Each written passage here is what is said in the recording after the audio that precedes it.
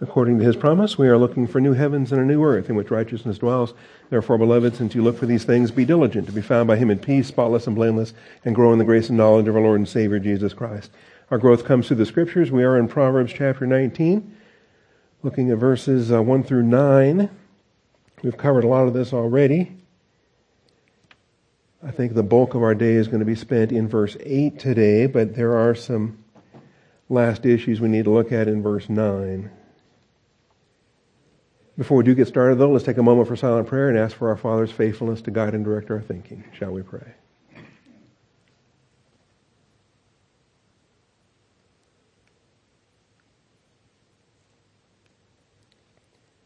Father, we do come before you this morning thankful for your faithfulness, for your grace and truth, for the Word of God that is alive and powerful. We thank you for the book of Proverbs and the wisdom that it contains, the blessings that it has for us on a daily basis. We thank you and we praise you, Father, in Jesus Christ's name. Amen. All right, this thing is bugging me this morning.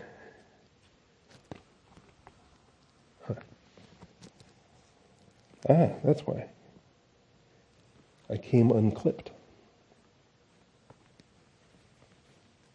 All right, so Proverbs 19. We start with a 3-verse segment, verses 1, 2, and 3 in the poetry there. This was point 1 in the outline. Chapter 19 begins with 3 verses, warning to maintain personal integrity no matter the cost.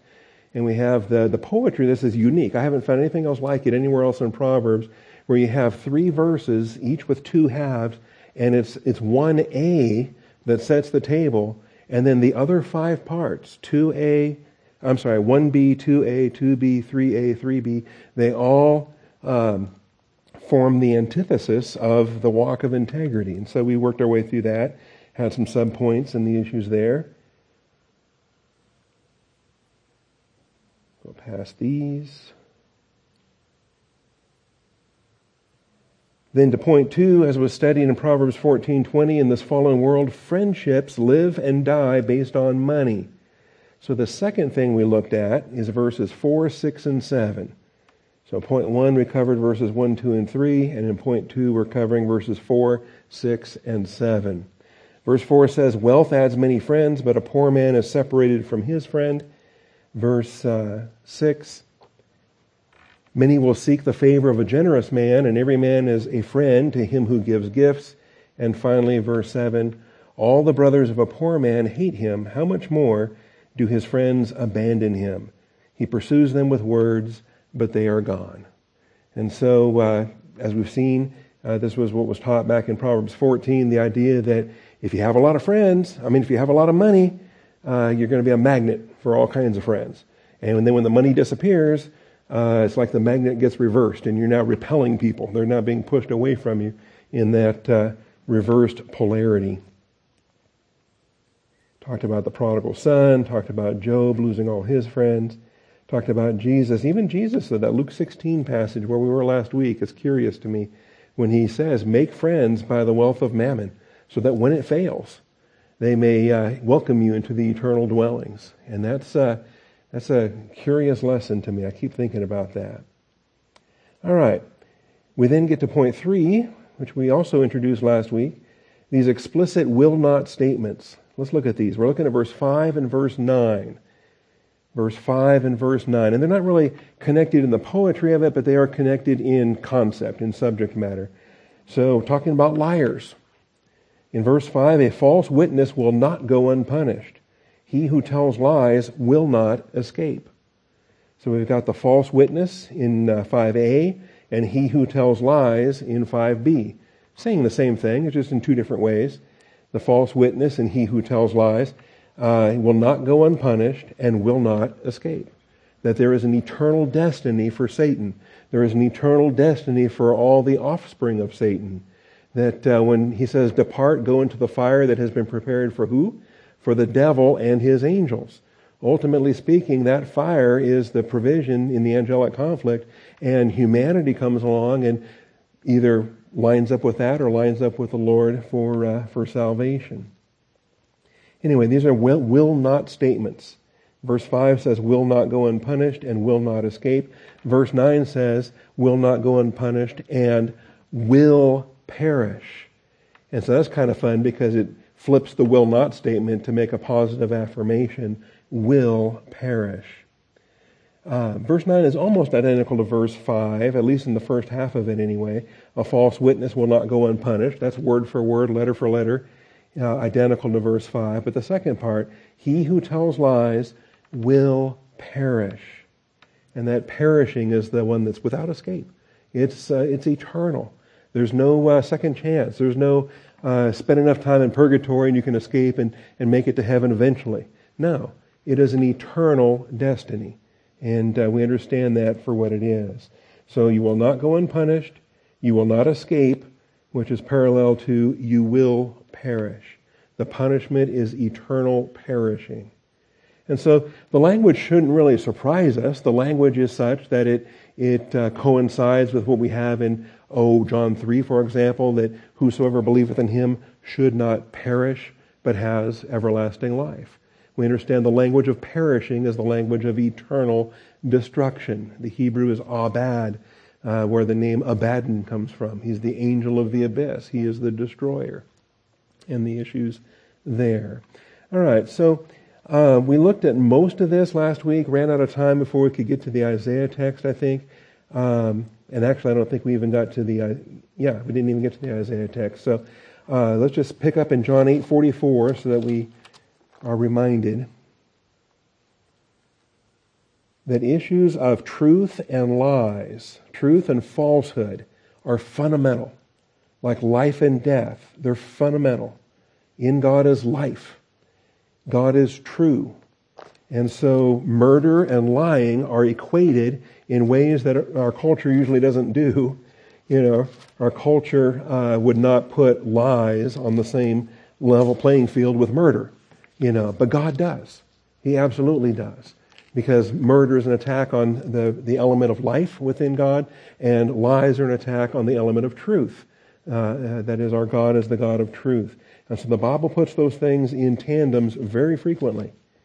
And in John 8:44, when Jesus rebukes these guys and says, "You are of your father the devil," and I don't want to get lost in this chapter again because I think we spent more time than I intended last week on this chapter, but he says in verse 44, "You are of your father the devil, and you want to do the desires of your father." Notice, he was a murderer from the beginning.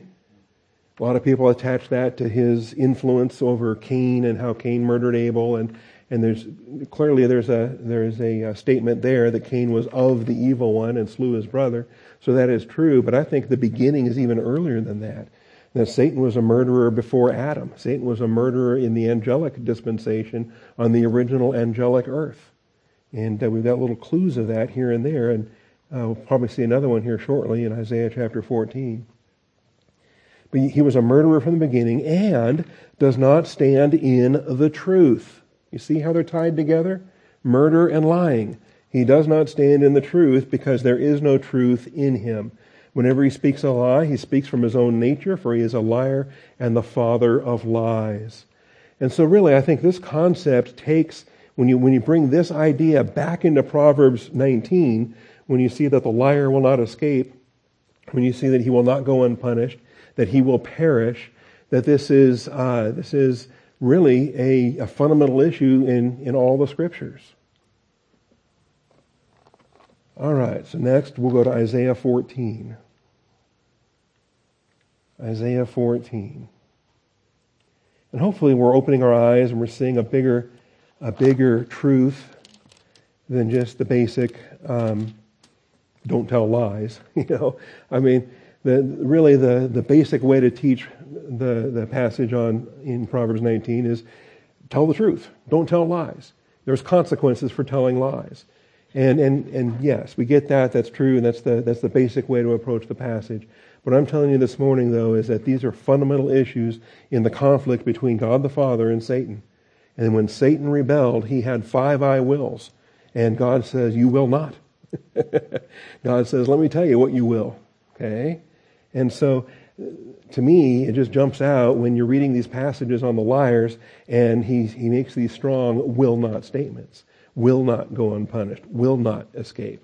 That he's deliberately using that language of will not in order to refute and to personally rebuke the adversary in his five I wills.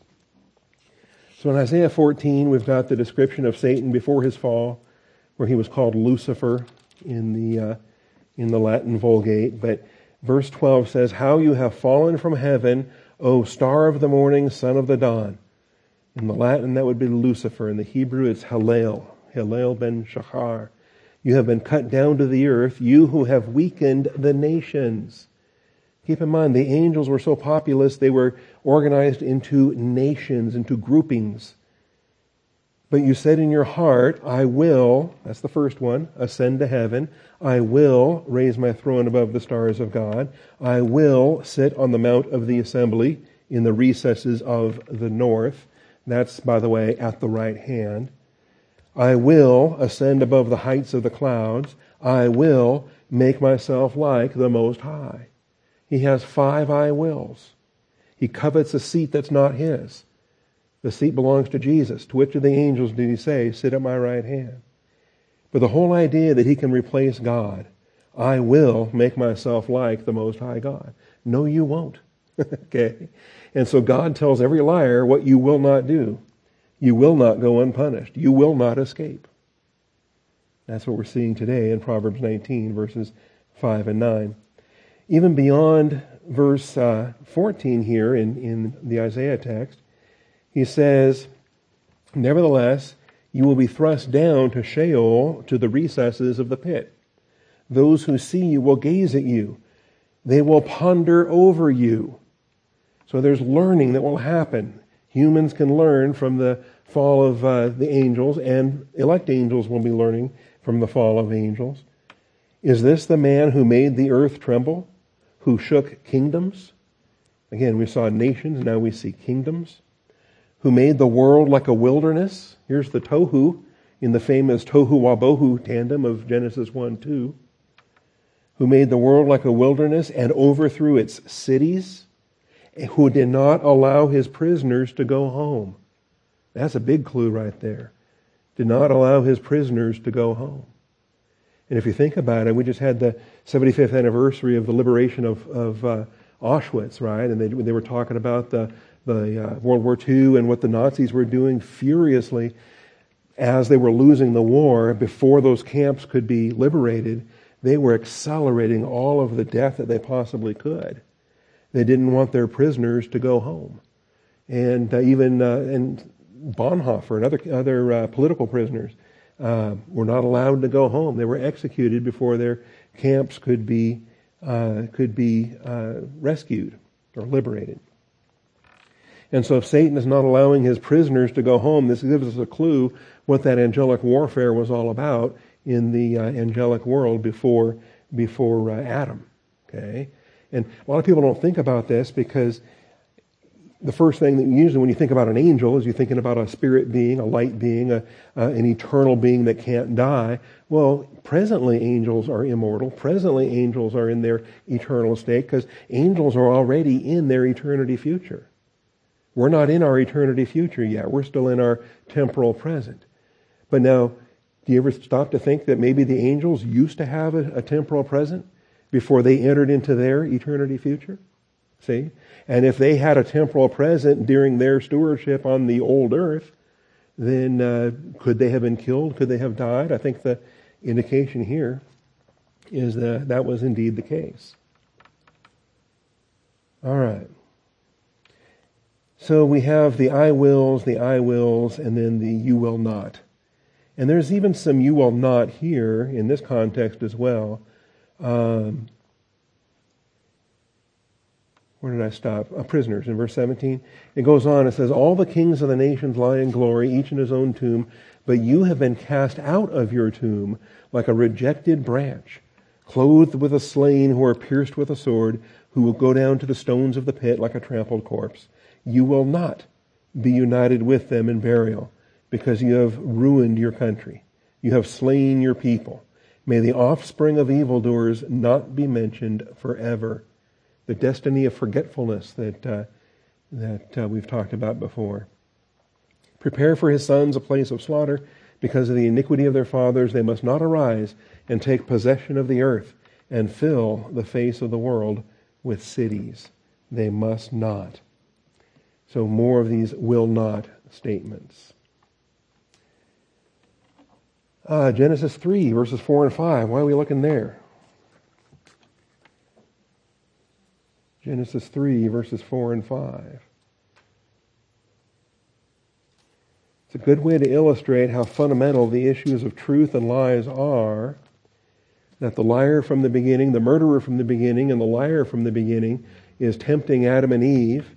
And in the temptation, notice what gets betrayed. It slips out. The rebellion that he's already had is now communicated. Because the serpent tells the woman, you surely will not die.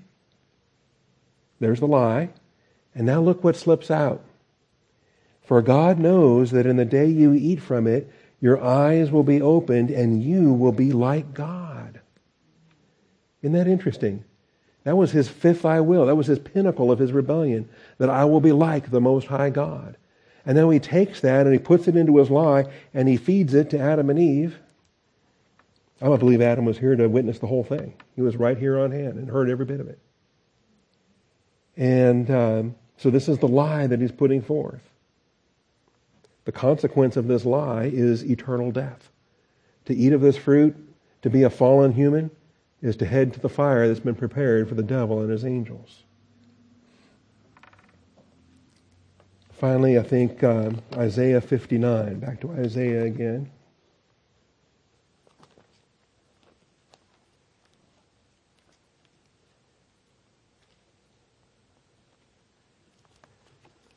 Just trying to show how truth and lie are elements of this angelic conflict between the Father and Satan.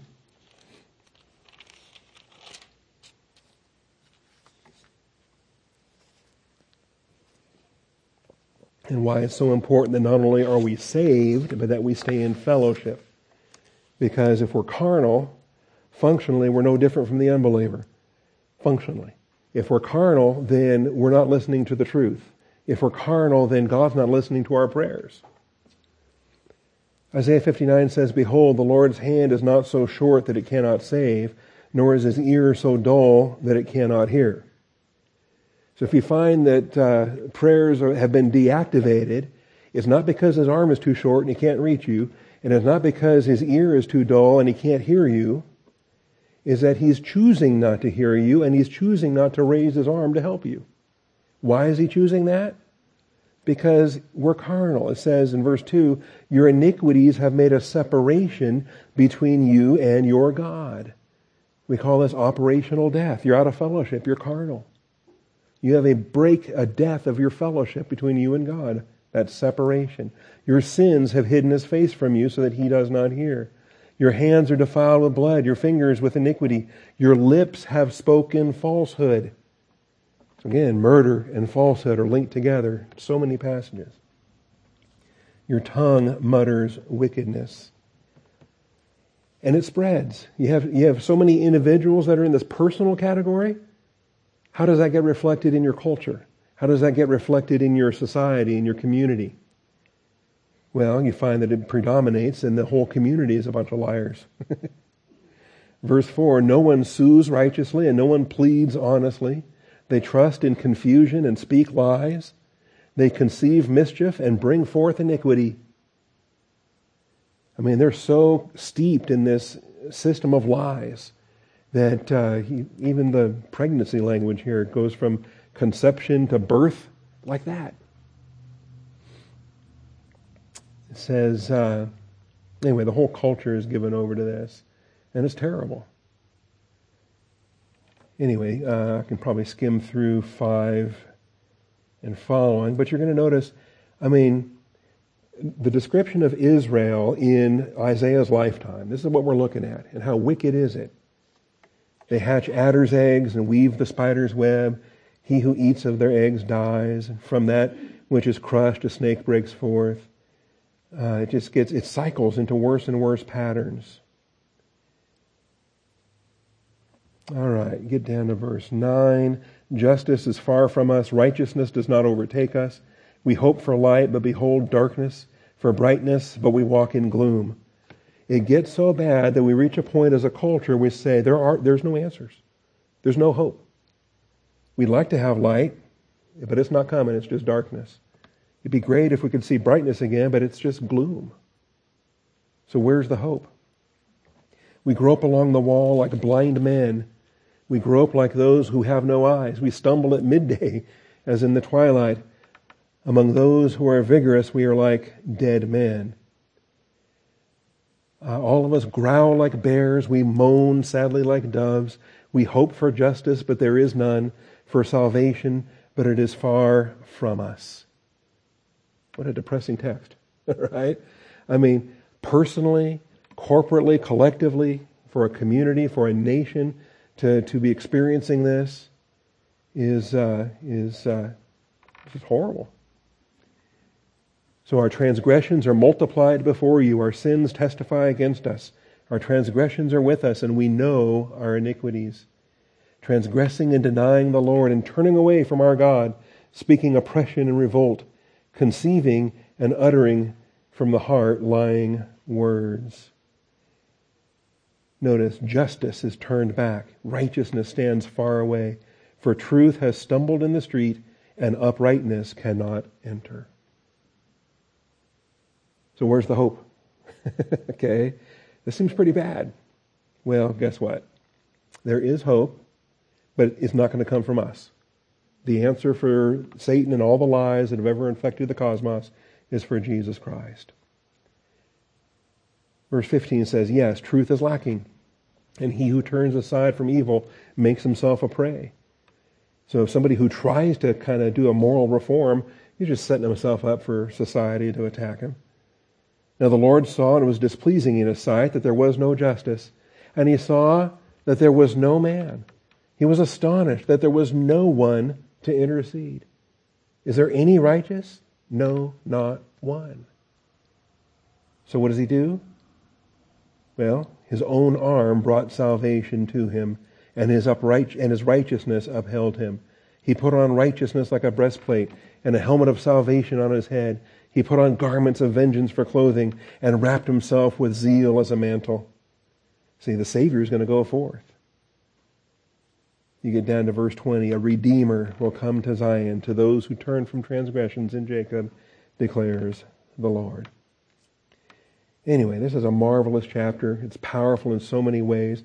It addresses the angelic conflict. It addresses the fall of man. It addresses the national redemption of Israel. It speaks to salvation in so many different levels. But we have this conflict between truth and falsehood. The conflict between what is true and what is false, and how the lie just spreads. It infects everything. And before you know it, a culture is so saturated in the lie that the one who has the audacity to speak the truth, that's a revolutionary act, right? I mean, man. And right now our culture is so saturated right now, it is just everybody knows that evolution is true. Everybody knows that Big Bang is the real science and the Bible is fairy tales and mythology. Everybody knows that they don't even know male and female anymore. And we're the ones that are called the idiots. But everybody knows. See? And it's like bizarro world. Everything's upside down and backwards, and you think, how much longer, Lord, can this go on? All right. Well, that's enough on that. We can move on now to verse 8, which is point 4 in the outline. So returning back to Proverbs chapter 19.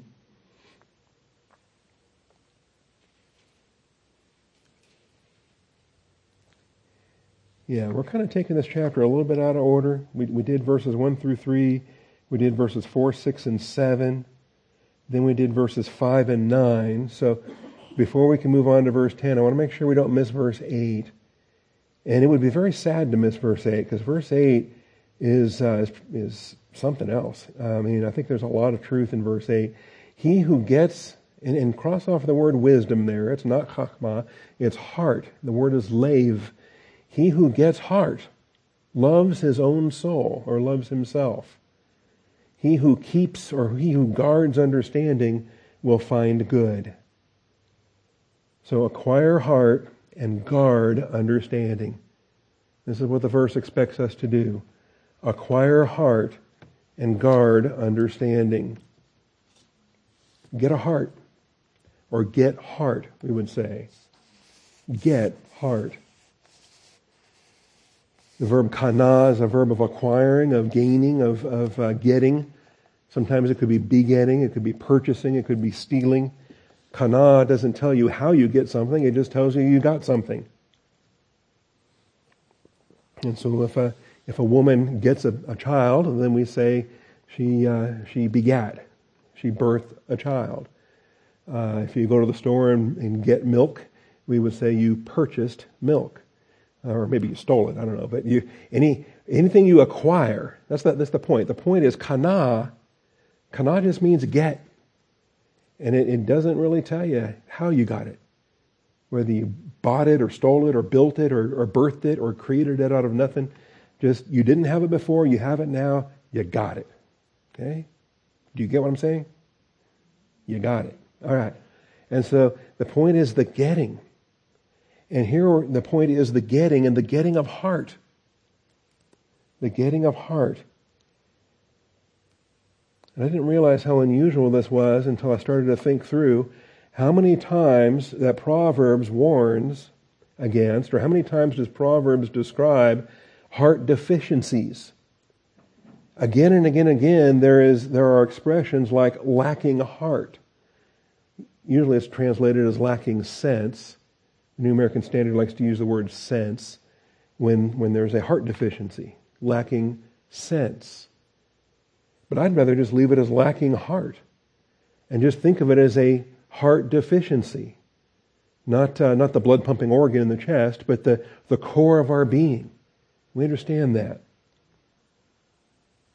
So subpoint A, Proverbs frequently describes and warns against heart deficiencies, with the typical NASB translation, lacking sense. Like the one who commits adultery with a woman is lacking sense. All right? It's not just stupid. It reflects a heart deficiency. You are lacking, you are diminished in your lave capacity. That might be helpful. The Hebrew word lave, L-E-V, or L-E-B, 3820 is the Strong's number. And it's like cardia in the New Testament, the Greek word cardia. The heart of man speaks of your innermost being. Remember, you have the outer man and the inner man. Well, within the inner man, what is the innermost? That's the heart. That's the core of who you are. I believe it's at the dividing asunder of soul and spirit, and that's how I diagram the heart. And it's right there at the core. And when the heart is damaged, when the heart is affected, that's a terrible thing. It's the heart that's deceitful above all else and desperately wicked. Who can know it? That's why we have to be given a new heart, a clean heart, at the point of our salvation. So let's look at some of these and you'll see what I'm talking about. Most of these we've covered already. In fact, all of them we've covered already, except for there's one coming up in chapter 24. So other than the one in chapter 24, every other verse in this slide is one we've taught already in our Proverbs class. How about that? So Proverbs 6:32.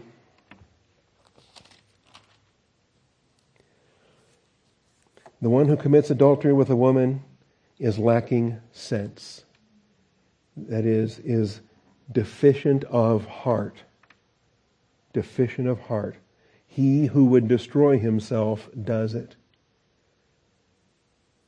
So it's more than just saying, I think the reason why I don't like the word lacking sense is because lacking sense just kind of seems like it's stupid, it's boneheaded, it's just a dumb thing to do. Okay? No, I think walking out of the house without your house keys is a dumb thing to do. Leaving your cell phone at home is a dumb thing to do. I mean, there's plenty of things in life that are boneheaded things. This text is bigger than that. This text, lacking sense, to be diminished in heart, to have a heart deficiency. In other words, there is a lack in the core of your being. There is a lack in the core of your being.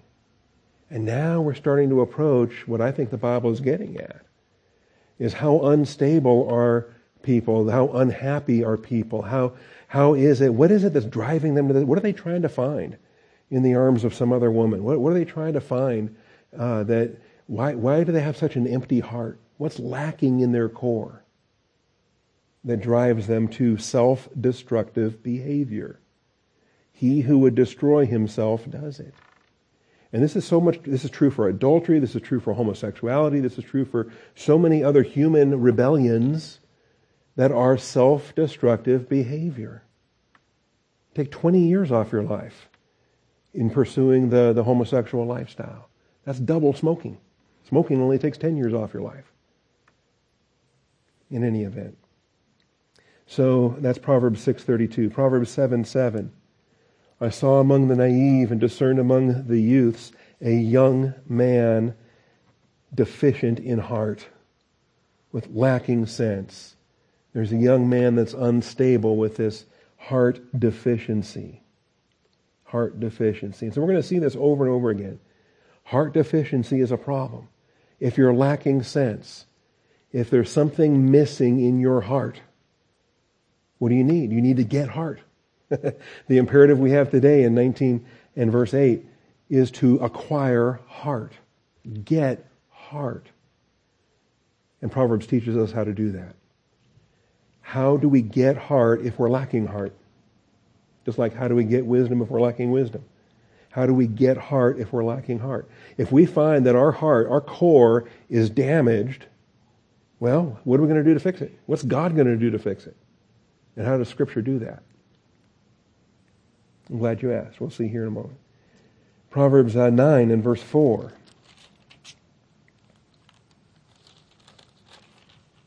Oh yeah, did I read all of verse 7? Chapter 7, the young man was lacking sense, and so what is he doing? He's just unstable every night. He's going to the harlot's house and all times of the day and night, and repeatedly the lack of stability there. All right, chapter 9 then. In verse 4, here's the invitation. Wisdom is now calling forth.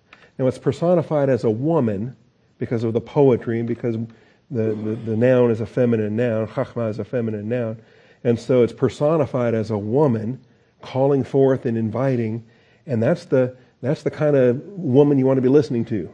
You don't want to be listening to that strange woman. So wisdom has built her house, she has hewn out her 7 pillars, she has prepared her food, she has mixed her wine, she has also set her table. She has sent out her maidens, she calls from the top of the heights of the city. Whoever is naive, let him turn in here. To him who lacks understanding, she says, come, eat of my food and drink of the wine that I have mixed. Forsake your folly and live, and proceed in the way of understanding. So here we find that the Word of God is the provision for the one lacking sense. And it's a desperate provision. We absolutely need it. We have to start eating right now. We have to forsake the wrong way now, because this folly that we're presently engaged in is going to destroy us. It has to stop now. Don't think you can play with it for another week or month or whatever. No, stop it today. Stop it today, because you've already done the heart damage. Same chapter, down to verse 16. And here's the woman of folly. So now there's another voice calling out in the streets. The woman of folly is boisterous. She is naive and knows nothing. She sits at the doorway of her house on a seat by the high places of the city, calling to those who pass by, who are making their paths straight. She can't wait to get them off the straight and narrow and get them in the crooked path. Whoever is naive, let him turn in here. And to him who lacks understanding, she says. Notice that's word for word identical. Whoever is naive, let him turn in here. And to him who lacks understanding, she says. So she's replicating what wisdom is offering. But it's not wisdom. It's not the Word of God. It's not divine viewpoint. There's a reason why she's very eager to meet these heart-deficient individuals. Stolen water is sweet, and bread eaten in secret is pleasant. Oh, this is going to be fun. But he does not know that the dead are there, that her guests are in the depths of Sheol. That's how close he is. He is on the edge of destruction. He doesn't even know it. He has the heart deficiency. Chapter 10. So those are in the parental wisdom portion, that the children need to get this before they leave home. Continues in adult capacity. Chapter 10. Remember in chapter 10, it's like the book gets a reboot that we see in chapter 10 and verse 1. It's like a whole new book heading, the Proverbs of Solomon. So that heading is showing us, hey, we're in a new section now as these Proverbs have been collected and placed in the canon. So we have the childhood Proverbs, now we have the adult capacity Proverbs in chapter 10 and following. Verse 13 says, on the lips of the discerning wisdom is found, but a rod is for the back of him who has a heart deficiency, him who lacks understanding, him who is heart lacking. His core is lacking. Verse 21, the lips of the righteous feed many, but fools die for the heart deficiency, the lack of understanding. So it's curious to me, and I don't know why they do this. The fact is, when you look up lave, you can run the lave search in Logos, and you can find all the uses of lave in the book of Proverbs, and you're going to find that most of the times it's heart, but sometimes it's wisdom, sometimes it's understanding, sometimes it's sense. They've got this variety of expressions for it, and I get that. I mean, that's not wrong per se, if you're trying to communicate a nuance of something, but I think sometimes in communicating that nuance, you miss the big deal. You miss the fact that this is heart every single time. This is the core of the person's being every single time. And if it's lacking, it needs to be filled. So that's chapter 10. Over to chapter 11. He who despises his neighbor lacks sense. Remember, we're supposed to love our neighbor. But in despising our neighbor, it produces the heart damage. You're lacking sense. But a man of understanding keeps silent. Chapter 12 and verse 11.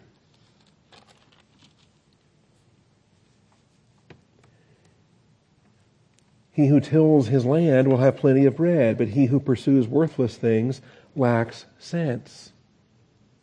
Live your life in frittering away everything and having no meaning, and just this life, he who pursues worthless things.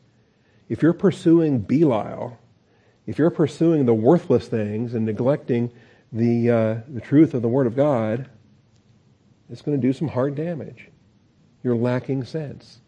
You are heart deficient. And I don't know why this, does it surprise you? It shouldn't surprise us. We understand in the human experience that we can have diet and behavior, lifestyle issues that can produce heart difficulties. So why not understand that in the spiritual realm? If our spiritual diet is malnourished, if our spiritual exercise is non-existent, if we're engaged in self-destructive behavior, is there any wonder that we're damaged? We become damaged goods. The heart is impacted. In a way, it's like a little piece of your heart was ripped out. The core of who you are. You're now deficient, heart deficient.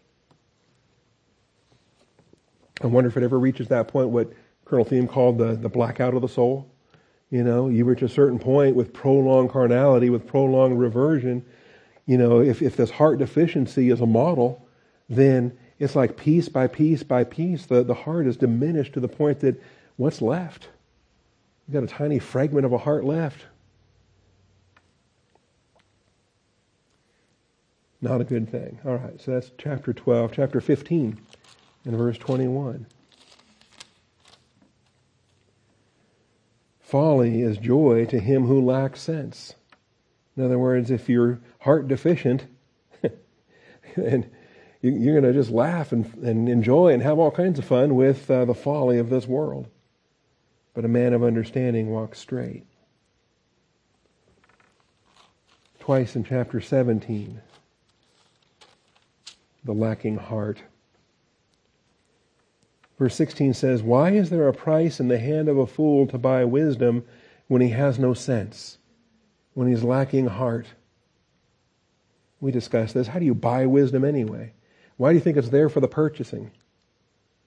I think you reach a certain point with your soul damage, with your heart damage, you reach a certain point that you're completely out of tune with anything in the spiritual realm, and you think your money can save you. You start thinking, yeah, I got enough money to throw at problems. I can take care of anything. It's not a money issue. Wisdom can't be purchased. Verse 18 says, "A man lacking in sense pledges and becomes guarantor in the presence of his neighbor." This damaged heart is making dumb business decisions and becoming unequally yoked in these endeavors. Why are you becoming guarantor in the presence of his neighbors? Don't do that. Chapter 6, in fact, warns, get out of that as quick as you can. All right, and then the final one, which we have not gotten to yet in the process of this series, is in chapter 24.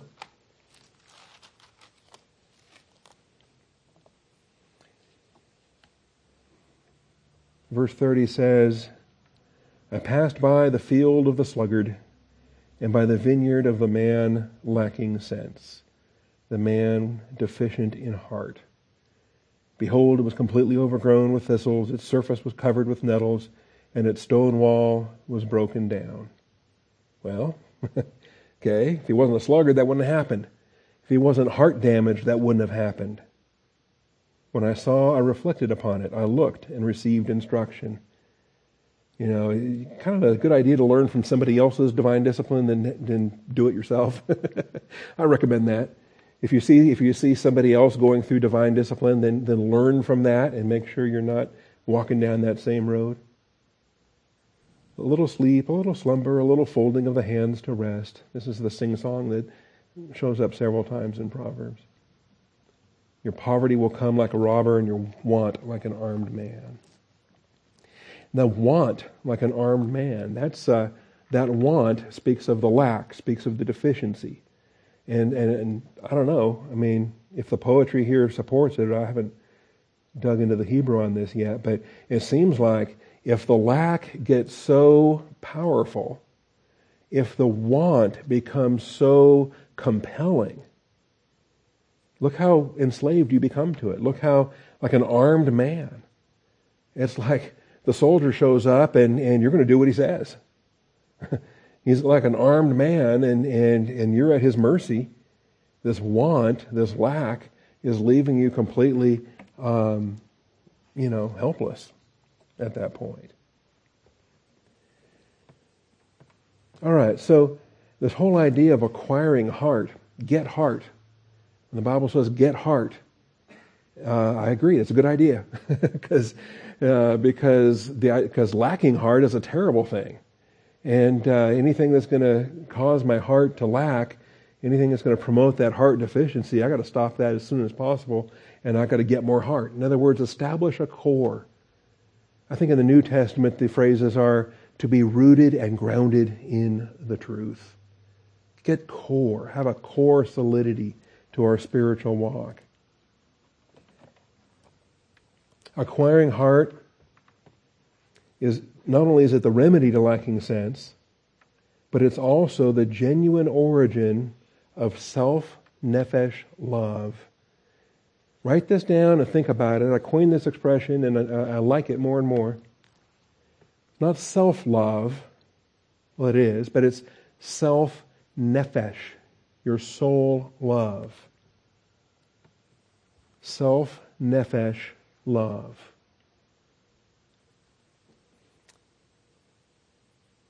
Acquiring heart. When the Bible says get heart, the one who gets heart loves himself.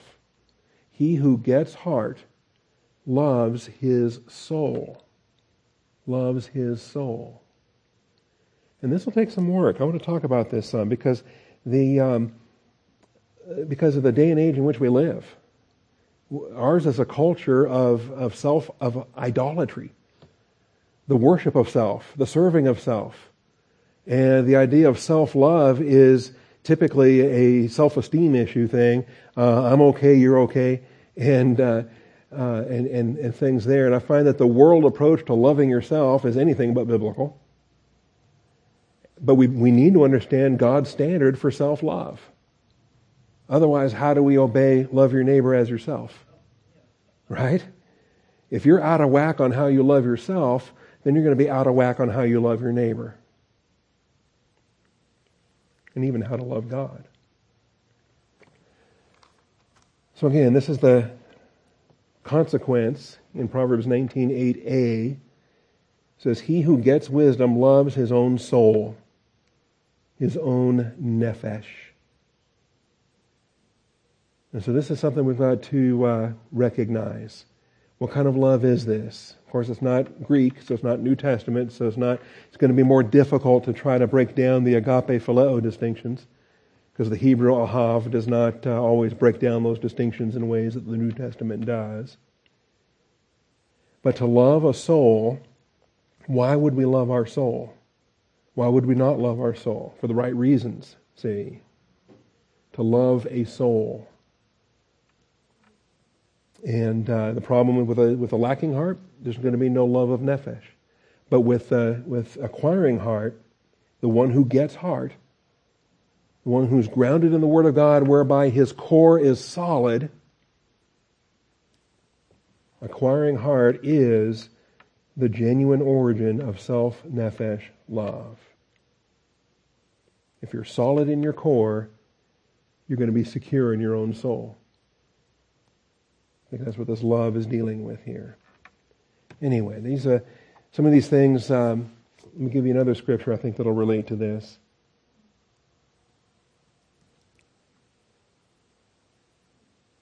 Because you say, well, what's the mechanism for this? How do I do this? It says, he who gets heart, yeah, I want to do that, make that me, but how can I make that me? Well, listen to reproof. The mechanism for acquiring heart is to listen to reproof. You want to get heart? You want to make sure you're solid in heart? Then let the Word of God kick you in the butt. Let the Word of God just hit you between the eyes. And rejoice in that. Embrace that. And the more that you submit to the discipline of the Word of God, the stronger your heart will become. You're acquiring heart in that process. Back to Proverbs 15 again, in verse 32. We were just here a little bit ago looking at verse 21. Proverbs 15:32. He who neglects discipline despises himself. We don't want to despise ourselves. Despises our soul. We want to love our soul. So he who neglects discipline despises his soul. But he who listens to reproof gets heart. Acquires understanding. Cross that off. Gets heart. Proverbs 15:32b. So you've made 2 pen and ink changes this morning in your Bibles. In Proverbs 19:8, you're crossing off the word wisdom and you're writing in the word heart. He who acquires heart loves his soul. So in Proverbs 19:8, you've got to change the word wisdom to heart. Here, in Proverbs 15:32, you've got to cross off the word understanding and put the word heart. He who listens to reproof acquires heart. This is how you get heart. If you're heart deficient, listen to the rebuke. Listen to the Word of God reprove you. Why pastors are commanded to reprove, rebuke, exhort with great patience and instruction. Literally all patience and instruction. An infinite amount of patience to be the pastor of a church. So the mechanism for acquiring heart is to listen to reproof. Rejecting discipline is the origin of self-nephesh loathing. So which do you want to have? Self-nephesh loving or self-nephesh loathing? Love it or loathe it, right? Your nefesh, your soul.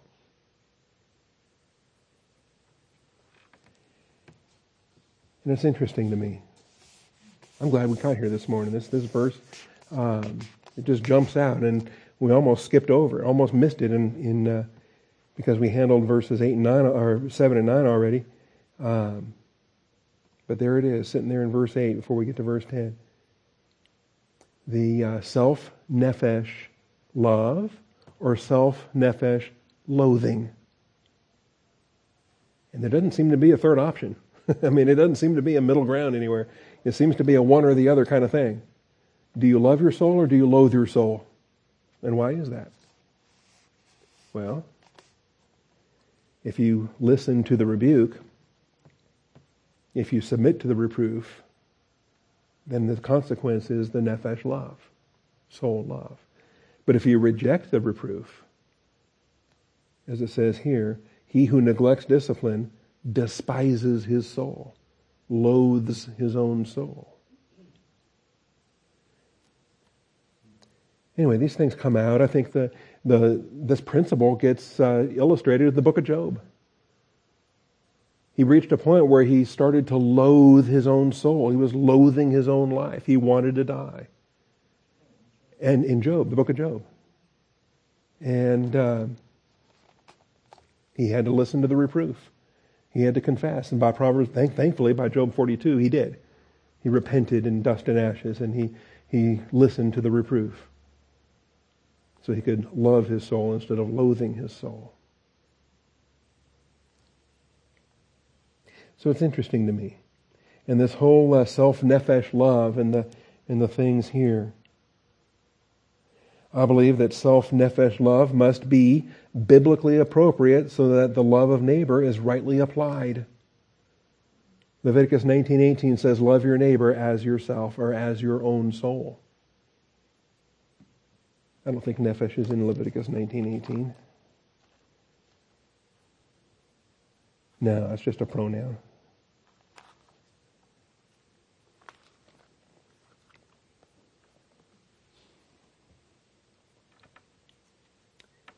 Verse 17 says, you shall not hate your fellow countrymen in your heart.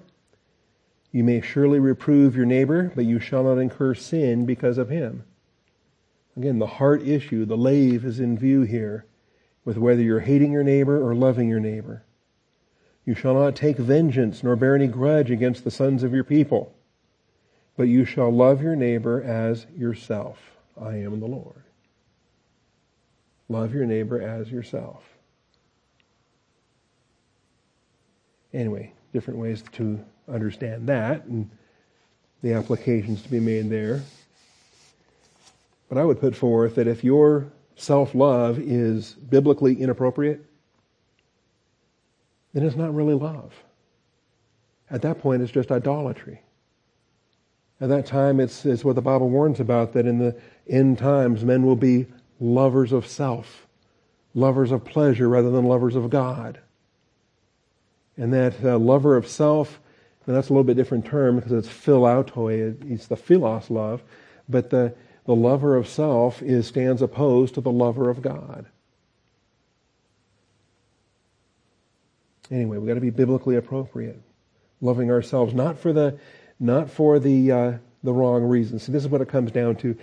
Today's idolatry is all about my self-actualization, my self-fulfillment. It's all Carl Jung when it comes down to it. To be self-realized and self-actualized, and so I'm going to love myself just the way I am, and you have to accept me the way I think I am. So, yeah, that means every perversion under the sun, that's what makes me happy because that's how I'm defining myself. And that's, it's insanity. It's satanic insanity. But here we are as a culture. If the culture slides anymore, we're going to have to find another word for it because I don't think it's even appropriate to call it culture at that point. It's like an anti-culture, whatever the opposite of culture is. And so we want to love ourselves. That means the self-nefesh love. That means where we are submitting to the discipline. We are paying heed to the reproof. And Hebrews is telling us the same thing. Didn't I just preach this on Sunday?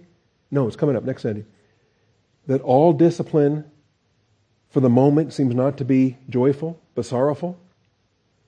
Yet afterwards, when you've been trained by it, the fact is that when we listen to the reproof, we walk away knowing that our Father loves us.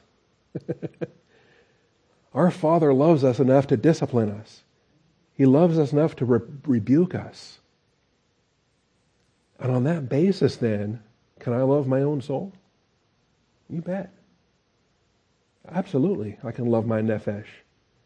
Because my God loves me enough to discipline me and to produce my growth. It's a glorious thing. He who guards understands. So there's a B part to this verse as well. He who guards understanding finds a good thing. There's 3 times in Proverbs that we're told you can find a good thing. You can find a good thing when you acquire a wife. So that's one good thing. This is another good thing when you guard understanding. And this really is understanding here in the second part of the verse. It's not heart. It's heart in the first half of the verse. It is understanding in the second part of the verse. So he who guards understanding finds a good thing. And then in 18:22, that's the he who finds a wife finds a good thing. And in 16:20, he who gives attention to the word finds a good thing. Blessed is he who trusts in the Lord. So 3 times that Proverbs tells us, you found a good thing there. The Word of God, a wife, and understanding. All right. Thank you, Father, for this morning. Thank you for your truth. Thank you for providing a voice to get through the hour.